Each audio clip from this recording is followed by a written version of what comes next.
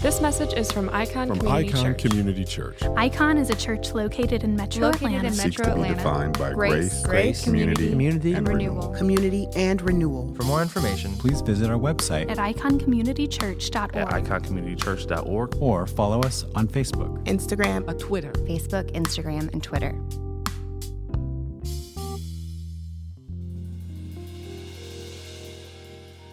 Good morning, Icon. At this point in our journey through the book of John, Jesus' disciples are still looking for hope, for reassurances, and for greater understanding. And we are right there with them. Jesus has been giving them and us some valuable truths to hang on to in the midst of struggles in this particular passage. Jesus has been adding layer upon layer of richness in terms of what it is that we can ground ourselves in ways that is very rooted in his identity as God. And last week, Pastor Daryl kind of unfolded for us this peace that he offers. And part of how Jesus explained that was with his connection to the Father and the Holy Spirit. This connection, Jesus with the Father and the Holy Spirit, is something that is really difficult for us to understand with our human capacity. And what Jesus moves on to next in today's passage is another truth that is challenging to grasp. But Jesus is a really great teacher, and he uses this metaphor today of a vine to help explain what it is he means. This metaphor of a vine would not have felt like it came out of left field for them. The vineyard, the vine metaphor, was something that was very common in the Old Testament with its symbolism. Additionally, some scholars believe that this conversation, this part of it today, happened while Jesus and his disciples were on the move to Gethsemane. Right before this conversation, at the end of chapter 14 from last week, Jesus basically says, hey, let's go.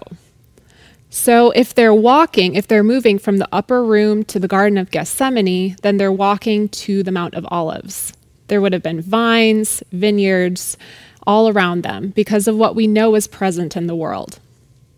I love this possibility, this image of Jesus saying, let's go. And as they walk and he's thinking about what he needs to explain to them next, he sees these vines and he thinks, this is perfect. This might help this deep truth make some sense. So it is with that today that together we will read John chapter 15, verses 1 through 8. Jesus says, I am the true vine, and my Father is the gardener. Every branch in me that does not produce fruit, he removes, and he prunes every branch that produces fruit so that it will produce more fruit. You are already clean because of the word I have spoken to you. Remain in me, and I in you. Just as a branch is unable to produce fruit by itself unless it remains on the vine, neither can you unless you remain in me. I am the vine, you are the branches. The one who remains in me and I in him produces much fruit, because you can do nothing without me.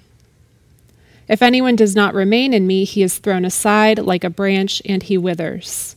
They gather them, throw them into the fire, and they are burned.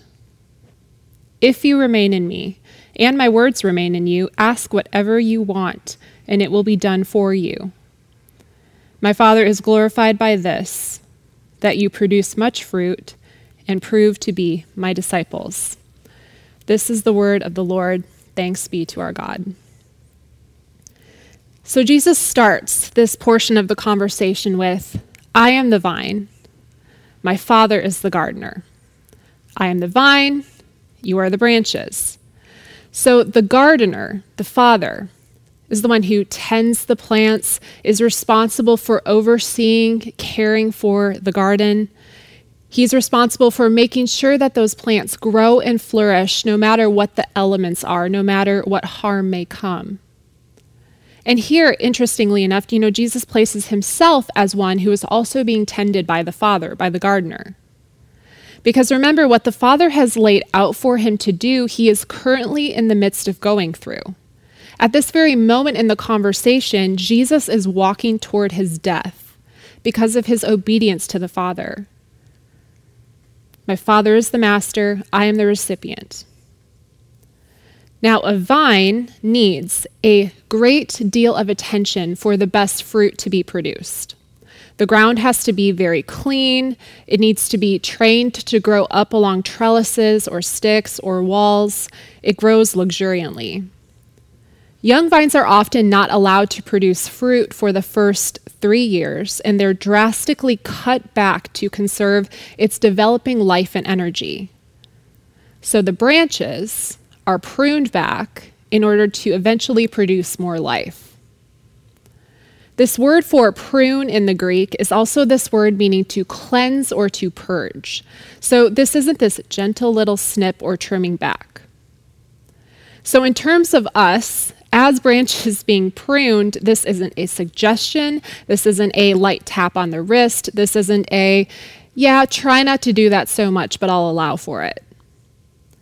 If we claim to be Christ, and if there is true life-giving connection, the cutting out of sin is needed for that life connection to be authentic and to flourish and to eventually produce fruit. Now, our Savior, we know, has a lot of understanding for our grace and for our failings and our struggles. But we must not mistake his grace for our failings and our struggles as a tolerance for sin, specifically sinful patterns in our lives that we want to ignore or excuse away, or sins that we really have no desire to repent of, or having a heart posture towards sin where we have opted to act like certain things are not that big of a deal. Sin is a big deal. Sin is what has broken this perfect relationship that we were created to have with God, with each other, and with our earth.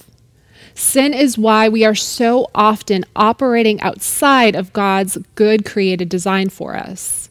Sin is why we are exhausted. It's why the news is overwhelming. It's why we're frustrated. It's why we just want to curl into a ball some days and call it. Sin is why there is rage instead of peace, and selfishness instead of compassion, and violence instead of harmony. It's why there's oppression instead of flourishing, and sadness instead of joy.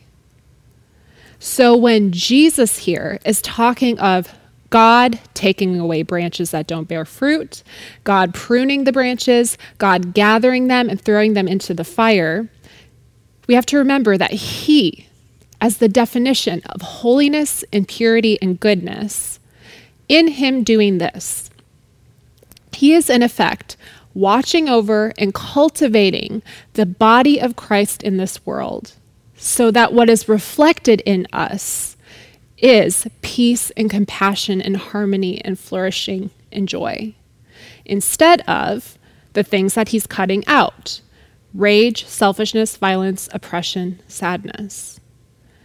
So this pruning and this purging, when he's taking those things out, it's not a little snip. It's going to feel like an assault to the branch, because sin is an assault upon God. And for us as his image bearers, we have to remember that sin is an assault upon us. What makes it tricky, though, is that we end up having an affection for it. We end up fueling it, nursing it, and hiding it, all the while it is destroying us. Only God can get that out. So if sin is an assault upon us as God's image bearers, and on top of it we hang on, you bet it's going to feel like an affront to you when God, as the gardener, is cutting it out and pruning that back. It will feel at times like a death to self and identity, because at times it will be a death to self and identity. Because pruning is God, in effect, reshaping, remaking, a cutting out so that new can grow. And God, our God, will get all up in our business in order to do that, whether it be a nagging conviction in your heart, or you having a community that is not letting you get away with things, or it may be when difficulties come into your life, they reveal very clearly what you are going to in order to cope, to ease the pain, and to escape. It may at times be some sort of a loss that makes you end up seeing very clearly what it is that you actually have been idolizing or letting shape who you are. Pruning may feel like loss, instability, pain, discomfort, embarrassment. Because pruning requires a facing of our sin. He, our God, as the gardener, is cleansing and purging in you what is of death that is influencing how you function, so that instead what comes from you is life. How kind of our Father. How kind of him to make us face and deal with the effects of our sin. Even at times, it's going to feel like punishment and judgment first. But we have to remember that our God thinks bigger, he sees bigger, and he knows that through this process, that what might be feeling like death to us at times, life comes from that, from this pruning process, his work upon our hearts. And we have to remember that even through the painful part of this process, that his pruning comes from love, and it comes from a desire for us to be made whole. So moving on in our passage, verse 4, he says, "Remain in me, and I in you. Just as a branch is unable to produce fruit by itself unless it remains on the vine, neither can you unless you remain in me. I am the vine, you are the branches. The one who remains in me and I in him produces much fruit, because you can do nothing without me. If anyone does not remain in me, he is thrown aside like a branch and he withers. They gather them, throw them into the fire, and they are burned." Fruit comes from the careful and intentional tending and pruning from the gardener. And the branch bears fruit because it has this unbreakable and constant strong connection with the vine, the source. So a branch cannot and won't bear fruit if it is broken off, if the vine is unhealthy or weak, or if it isn't able to or stops pulling nutrients from the source. The one proper use of the branch is that it would bear fruit. And so if it is not able to bear fruit, all that can be done with it is that can be cast out and used as fuel. In verse 6, where we have is thrown aside like a branch, it's really this idea of being cast forth, cast out of the garden. And it denotes this very momentary act. The second that that branch stops bearing fruit, the second that somehow this connection with the vine is severed, or maybe it didn't even exist to begin with, it's out. Now, the wood of the vine had this very curious characteristic in that it was really good for nothing else.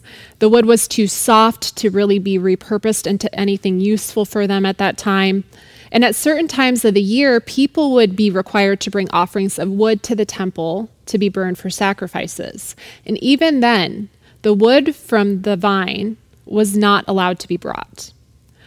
All that could be done with it is to make a bonfire and destroy it. So the branch that has no real life connection to the source, that does not draw upon the strength and the identity of the vine, that branch does not produce any life, which means what that branch produces is only of death.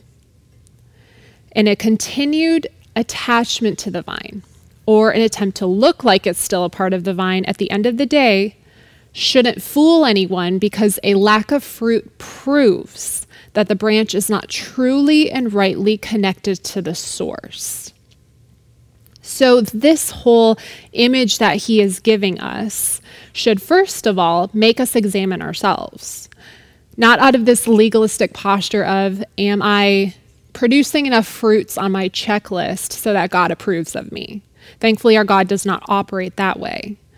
But rather, this should make us look at ourselves and think, am I drawing my identity, my motivations, and my purpose from my source, Jesus? Are my words and my actions and my intentions coming from and being shaped by Jesus? Where are there spaces where it is still kind of all about me, or all about this person, or all about this plan, or this goal, or this ideal?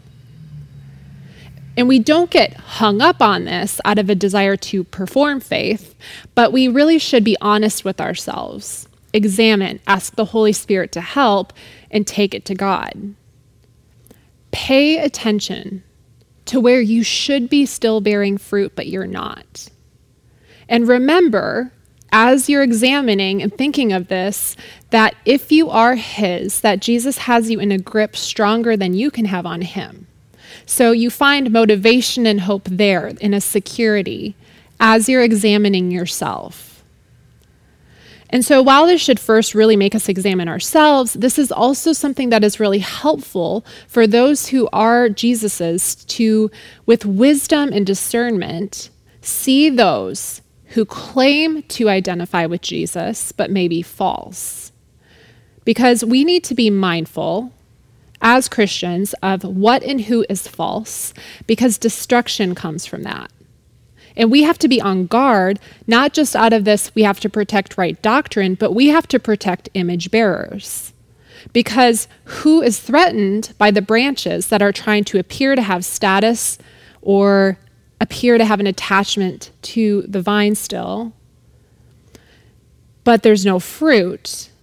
Death comes from them, and image bearers are the ones who pay for that. Jesus mentions this in multiple ways elsewhere. Jesus uses some very non-G-rated phrasing at that time to describe people that claim to be gods, but clearly are not because of how they affect people. Jesus calls them hypocrites, wolves, blind fools, tombs, fit for hell, snakes, murderers. Jesus lights them up at times, and he gives us these repeated warnings of pay attention because these are the ones who take people down. These are the branches that get cast out, those who try to appear to be attached to the vine, but the proof is in the fruit or the lack thereof. So church, we have to pay attention to where there is lip service, but no real backup. We have to pay attention to where truth is abandoned when it is inconvenient for a platform. We have to pay attention to where spiritual terms are being used to uphold a belief in something that is clearly against the heart of our God. We have to pay attention to where different brands of church or the gospel end up affecting marginalized and vulnerable people.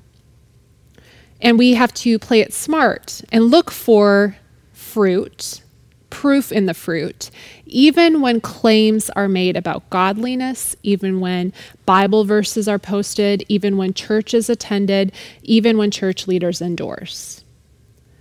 You can hold up a Bible in front of a church and say you think it's a great book, but then you can tear down and destroy other image bearers with your words and your actions. You can have someone attest that you prayed for salvation, but then hold back relief for the suffering. You can sing and even write worship songs that praise the name of Jesus, but then align yourself with power that uses force against those who will not bend to their will. The gardener is never fooled. The branch or the vine is never tricked into still providing nutrients to that branch, and neither should we be fooled. Jesus here is giving us layers of wisdom when he says, producing fruit proves my disciples. So we have to be savvy, church, and at times find consolation if we need it for our hearts, that at the end of the day, the gardener handles what must be done with those branches. True connection with Christ will yield fruit. Not might yield fruit, it will. And it will yield fruit, we see here, by remaining in him. This is key. This is repeated for us, so this is something we really need to latch onto. This word remain is sometimes abide. It is this idea of continuing, dwelling, being fully present, staying solid, and enduring. It is a staying strong in one's resolve. It is not just to exist, but to be rooted through adversity and challenge. It is when you are pushed by trials, when tragedy comes into your life, when the world is in this state of spinning chaos, that Jesus' grip and hold on you does not loosen. The connection between the vine and the branch, never broken. Even if a tornado whips through, even when fire threatens the garden, even if someone tries to take an axe to it, still it remains. So if Christ is your identity, if you were bought back from death by his blood, if you love him, remaining and abiding in him is not a switch that you flip on and off when you suddenly are going about your day and you remember, oh yeah, Jesus. Remaining and abiding in him is not an action we take as a spiritual discipline. It is who you are. Your identity is that you are someone who remains and abides with Jesus. It is like you have made your home in Christ and he has made his home in you. While this idea that we are to remain in him isn't something we do as a discipline, it is something we should be regularly mindful of. Remembering what you have access to draw upon. Remembering what should be shaping and moving how you think, how you act, and how you speak. This remaining is required to bear fruit. It isn't a spiritual exercise of abiding that produces fruit. It is that God dwells in you. That produces fruit. Spiritual fruitfulness comes from the inhabitation of the living and active Christ. Our words and our motivations and our thoughts and our works that are of life come from Christ's unity with you. And producing fruit is us fulfilling our God-given design and purpose to image him, his character, and ways in this world. This is kind of this great full circle. Bearing fruit is evidence of active and divine restoration in your life that is bringing you back to who God created you to be before the fall. Verse 7 says, "If you remain in me and my words remain in you, ask whatever you want and it will be done for you. My Father is glorified by this, that you produce much fruit and prove to be my disciples." Talk about verses that are pretty dangerous when taken out of context. Ask whatever you want and it will be done for you. Now, ask whatever you want and it will be done for you presupposes that what was right before this must be true first. Because if you are bearing fruit, if you are fully dwelling with Christ, your request will be in line with God's heart and will. This isn't what originates with you. This isn't what you want or wish or expect God should be or do for you. The focus in this verse is not on your requests. The focus is on the fact that remaining with Jesus will shape you in your requests to be more in the line with the heart of God. Remaining in him should produce harmony with his will. Harmony with God's will and understanding of his heart doesn't just magically happen the second you pray a prayer for salvation or whatever you were taught. This is something that does develop as we grow. So the source is Jesus, the one who draws is the Father, the Holy Spirit does this work. But part of remaining in him does include this desire and this movement that we should have toward getting to know and love and understand him more. You are not going to be better acquainted with the heart of God just by having Christian stamped next to your name. Part of the process of sanctification means that if you are one who is secured with Jesus, if it's this branch-vine connection, we make every effort then, because of that connection, to know and understand him and his ways. So we allow ourselves to be shaped by Scripture. We allow ourselves to be shaped by his community, by his work, by his beauty, so that our reflex improves in requesting things that are reflective of his heart and will first, and not ours in our sinful state. As you make every effort to know and love him more, your heart and will should become more in sync because it's becoming more familiar as you're saturating yourself in what is of him, what is of life. In this, In this, the nature of your request to God can actually become a form of fruit. Your posture in prayer becomes fruit. And this glorifies our Father. God is glorified through the bearing fruit of his children. It is what brings life. It is what is reflective of our created purpose. And it is what is best for us. How clever that our God has what glorifies him also be what is the most life-giving for us and our world. Ultimately, in this I am the vine, you are the branches, we really should be finding both hope and a charge. I am the vine, you are the branches should really be giving us some hope where we keep messing up, where we keep sinning, where we keep failing. You cannot bear fruit that is reflective of God's heart and will on your own. And remember that he never demanded that you be able to do that on your own. In fact, he actually reminds us, you need me. I don't expect you to be able to do this on your own because you can't. So don't put that pressure on yourself because he does not. I am the vine, you are the branches gives us hope where we are extra hard on ourselves, where we feel like we are not enough, where we feel like we are too much, for where we don't know our place in the greater movements of our time. He's got you. And he doesn't indwell you begrudgingly or with frustration.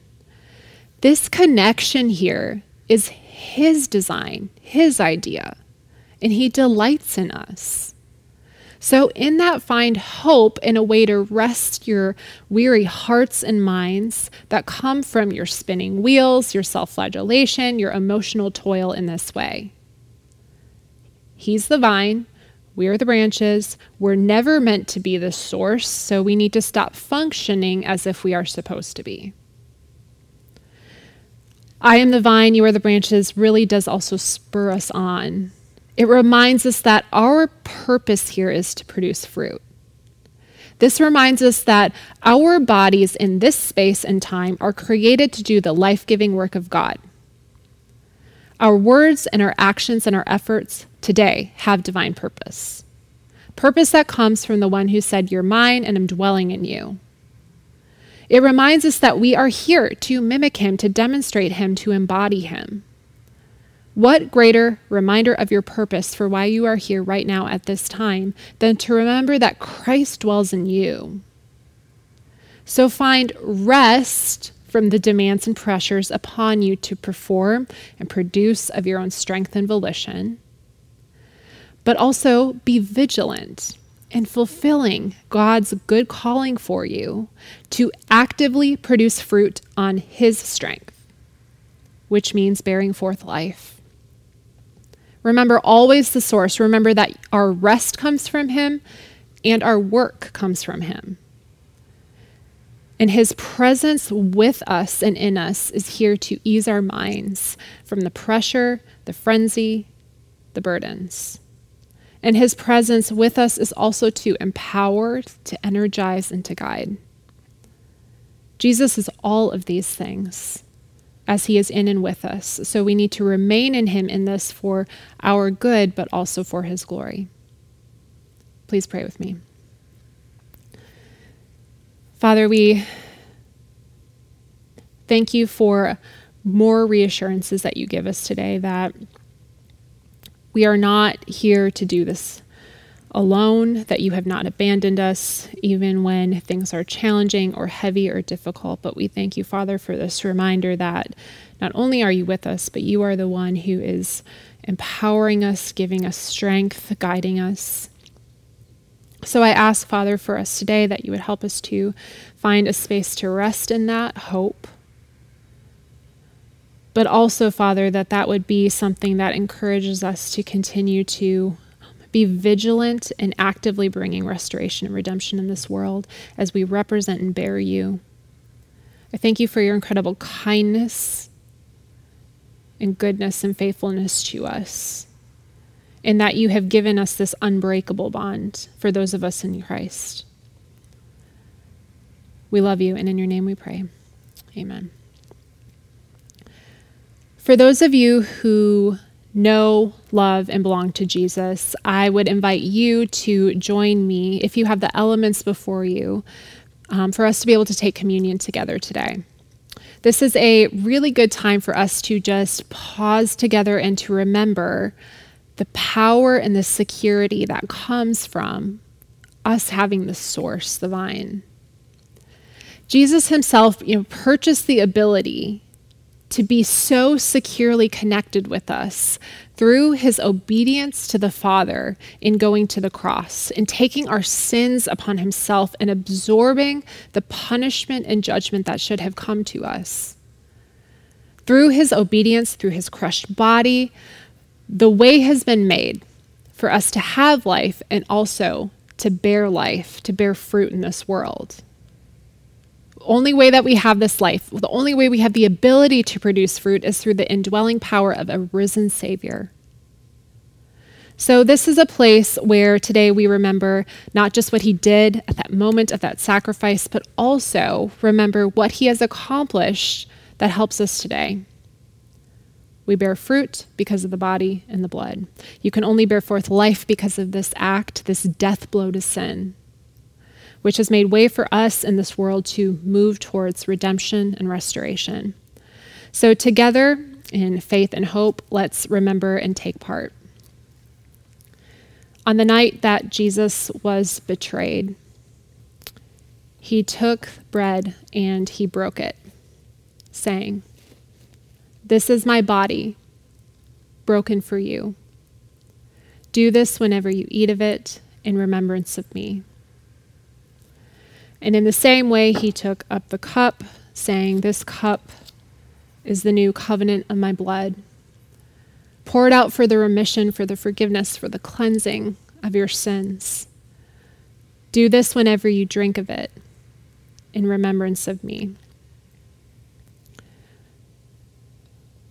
Church, the body broken, the blood that was shed.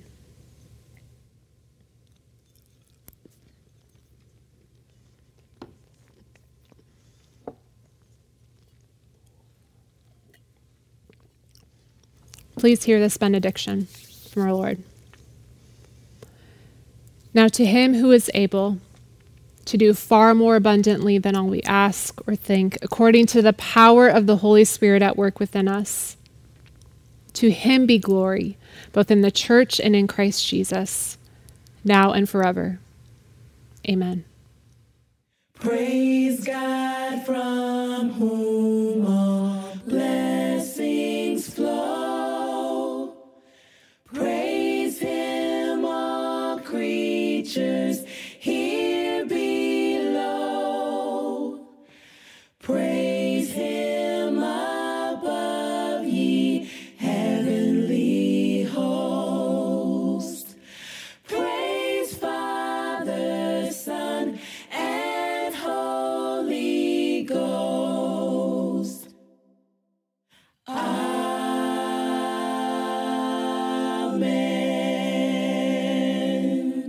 Thanks for listening to this message from Icon Community Church. Please visit us online at iconcommunitychurch.org or follow us on Facebook, Instagram, and Twitter.